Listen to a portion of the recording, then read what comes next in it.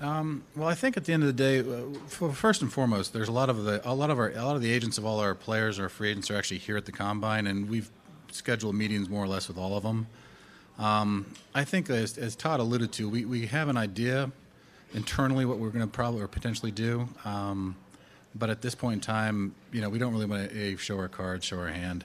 And be perfectly honest, before we were to do something of that lines, like we obviously know we have the ability to franchise tag him, put the franchise tag on him.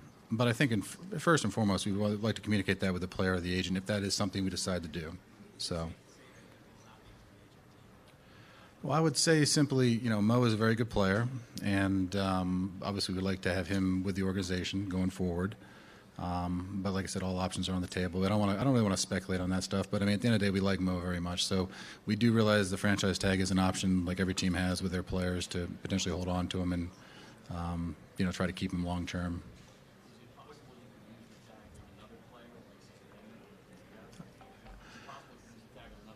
Well, I think every team more or less has to go through this process when they try to figure out like how to use the tag in terms of protecting the players they really want to hold on to. We do have some good players that are going to be free agents this year. Damon's one of them. Auburn running back Peyton Barber, Podium C. But I would say simply, Barber, Podium C. Again, not to really speculate on anything, I'd say realistically, they're both options. I think at the end of the day, we probably have to decide one of the two. But I don't really want to tip our hand which one we would do that with.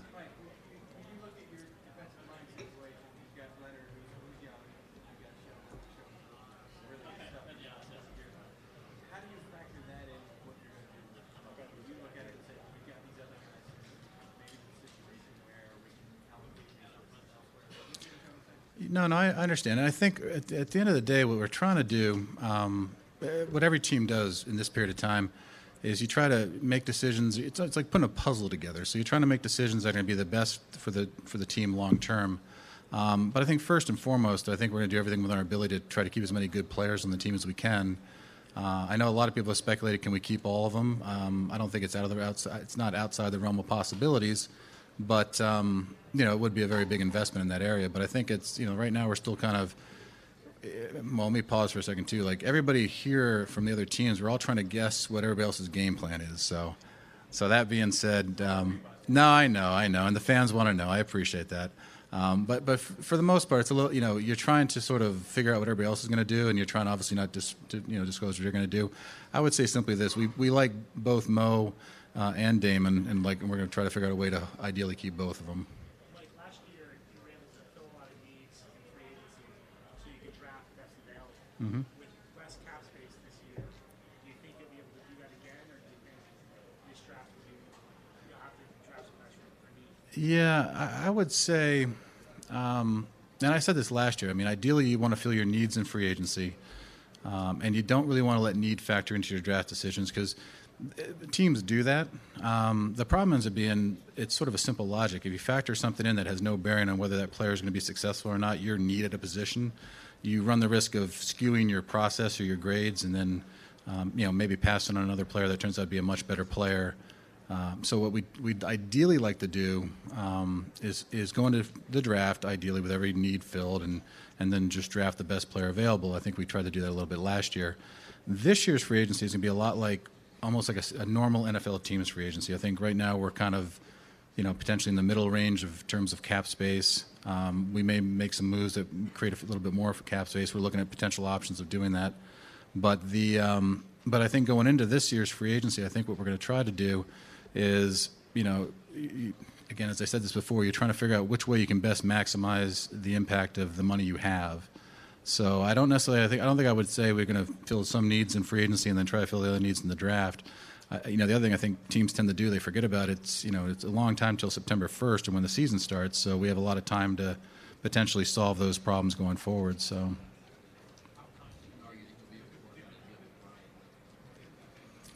Well, I don't really want to speculate where we are in terms of our negotiations and stuff like that. I mean, I think at the end of the day, we like Ryan. I think we have a good situation for Ryan. We just have to come to an agreement on, obviously a cost. What we in a perfect world, what both sides think is fair, but that's still yet to be determined here in the near future as we go forward before free agency. I always feel that when you go through it and having only been a GM for 1 year, but watching this process, There's a lot of times you get to the combine. You're obviously looking at college players.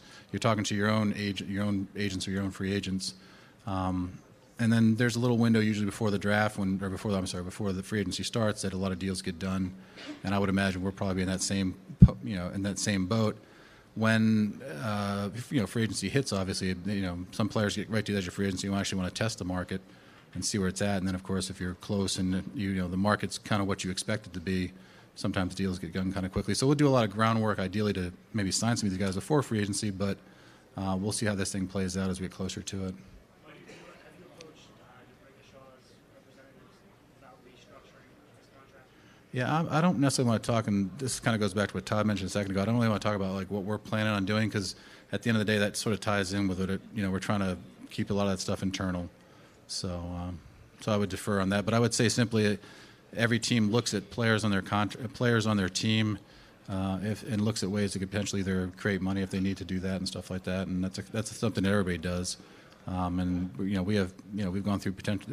My feeling with this free agency is going to be it's going to be kind of a fluid, free agency where we'll see how our free agents play out in terms of who we can sign and can't sign, and then at the end of the day, it's going to have a lot of contingency plans to see what we can do, if things don't work out and the market goes above kind of where we feel comfortable with certain players. Mike, you're obviously able to have a ton of success in the trade market last year.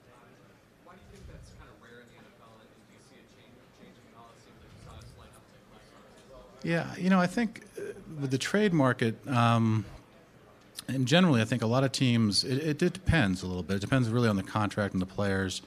I think the big thing with trades in this league is you have to really make sure you know what you're trading for.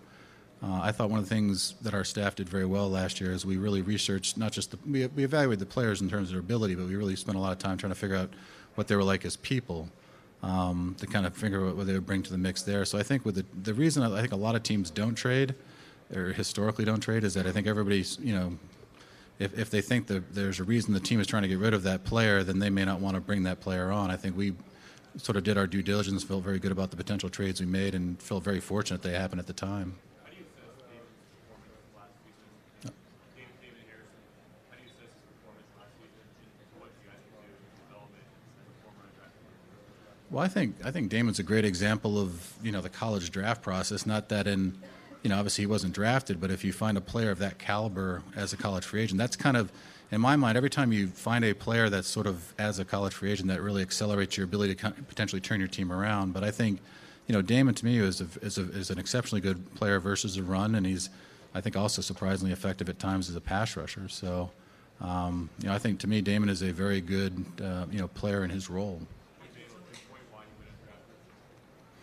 I think, it's funny. I was in Houston at the time, and I remember, what we normally do is we go back and sort of self-scout, and we look at the players that kind of made it like a year, 2, 3 years down the road, not just the draft picks, because you kind of evaluate that aspect, and you do it from a self-scouting standpoint. But I think with Damon, maybe it was a situation he was sort of off the radar a little bit at a smaller level school. I remember at his pro day, his numbers, he's a very big guy. I don't think his numbers were exceptional at the pro day in terms of his testing and timing numbers. But at the end of the day, it's not a perfect science, the college draft process. And I think he's a much better player than the rest of the league probably knew at that point in time. And I think the Jets staff at that time too did an excellent job in sort of identifying a college free agent that came in and played very well. Running back Tyler Urban, table 6. San Jose State running back Tyler Urban, table 6.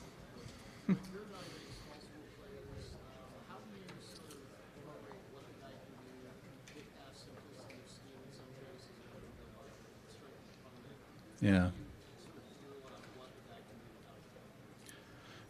I think every team probably has a different approach. I think my personal approach, or my personal philosophy, has always been when you take a player at a smaller school, it's a little more difficult because even within the divisions, there's obviously different level of competition from division to division. But within the divisions, there's different level of competition within the conferences. That's why the college draft is generally fairly tricky or difficult, or there's not a lot of teams that historically always take the best player at every pick, and from an opportunity cost standpoint. But I think really when you focus on the smaller school kids, if they are invited to an event like this is where you really get the chance to see them measure up ability-wise. The most difficult thing I think when you evaluate players at a smaller school tends to be, trying to assess their skill level, their athletic ability, because you're kind of watching them on tape, and a lot of the inputs or a lot of the evaluation process is very subjective. So, so I think what you tend to do is go back to see when you get a chance to actually work them out here at the combine or at a pro day. You really focus on their athletic ability, and then the other part of it you have to factor in is like the facilities they have in terms of their development at their schools. Like a Division 1A school, for example, in Alabama, may have much better resources in terms of dietitians and meal plans and weight room and all those aspects of all those to develop the player. Whereas you go to a smaller school, they may just not have the resources financially to do stuff like that. So I tend to believe the smaller school guys, sometimes you'll find guys, and a lot of times you find some late round draft picks or even college free agents in the case of Damon, that really make great jumps, and as you kind of get them and sometimes the jumps that they make from years 1, 2, and 3 are much more dramatic than some of maybe a guy at a bigger school who's sort of reached more of his potential at that point in time. Is there anything you're going to do differently this year versus last year? Have you learned anything about yourself? Are you going to change anything? Between now and a year ago, I think my thing has always been everybody who becomes a general manager has a philosophy, and they have a philosophy how they want to run their departments and how they want to structure and staff things. I tend to, me personally, I'm not really of a guy who's like, so I have my philosophy based on what I've done so far and have a system, but I'm constantly sort of looking at it and trying to evaluate. I come to these environments sometimes, and when you see a lot of your friends and you can have a chance to kind of visit them socially, I'm constantly picking my friends' brains about what they do, trying to find nuances that may be an interesting idea going forward. I think in particular now, obviously there's been some things in Cleveland with some, people outside of football have come into Cleveland, outside of, the traditional NFL route. So it's interesting to kind of look at it from that standpoint to see what they may do. And, we're a very competitive business, so we're constantly evaluating each other and trying to find an edge to be competitive. Well, I'm trying to drink less coffee. Other than that, I know. I think the one thing I know this year in this year's free agency, I think it's, from my own standpoint, last year it was a little different because we really vetted free agency fairly thoroughly. We've done the same thing this year, but this year it's more of, it's a different playing field almost because we're in a different cap situation. So I think really this year in particular, it's going to be very fluid because it's even if we, maybe don't get certain players we want to get back from our current free agent group, it's just trying to make sure you make the right decisions. The one thing I also kind of thought going through this process is, it's an interesting job in the sense that you're constantly making decisions, but you really have to predict the future, and that's a very difficult thing to do sometimes.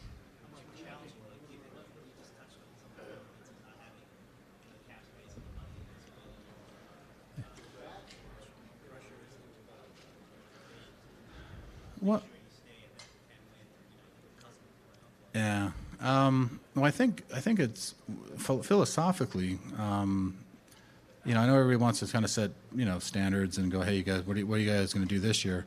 Our goal going into this thing is to try to figure out the best way we can utilize the money we have to have the most impact in terms of making ourselves a better team. I mean, it's a longer process trying to turn a team around.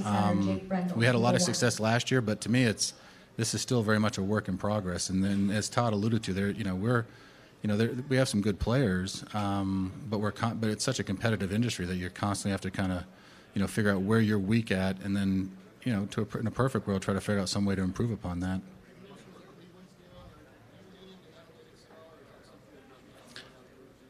Well, I think we do some. Every team, I would imagine, does some degree of analytics. Some of it's intrinsic in what we do. Because we're constantly looking at players, trying to project into the future, and then what you end up doing a lot of times is you look for common trend. You almost have your model of what your predictability of how you think the player is going to succeed. So you're constantly looking at past experience, and that's how you have to base it on, really.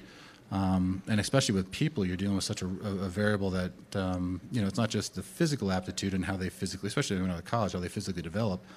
It's also the intangible aspect of it with the character and stuff like that. And was made mention before about the trades we made last year. Obviously, Brandon Marshall was a player we vetted very thoroughly, and when we had a chance to bring in Brandon, we probably analyzed Brandon as much from a what he would bring to the organization from an intangible standpoint, and felt very good about it.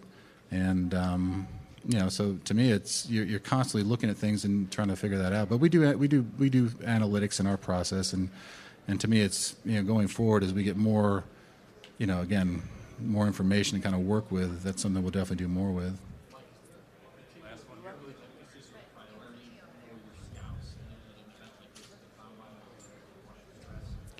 Well, I think what I always tell the scouts is we start this process literally last spring, and you go through the colleges in the fall, you go through the All-Star games, you go through the combine, the pro days, and eventually back to our April meetings. What I stress to the scouts all the time is that your evaluation is never really finished till you walk into that draft meeting in April, because that's the most important meeting of the whole process. We have a lot of meetings along the way. We kind of put the board up and start trying to figure out who stacking them from 1 to 350 basically. But I always stress to the scouts is that hey, every time you have an opportunity to be around a player, get exposure to a player, utilize that to hopefully increase the probability you're actually accurate in terms of what you're predicting that player to be. So that's my thing to them is the process doesn't really end. Some of our scouts actually work here at the combine and some of the drills and around the players and working with the groups. The ones that aren't doing that, obviously, they're here to literally watch every drill and every event to kind of judge the player and make sure they've got them accurately, evaluated.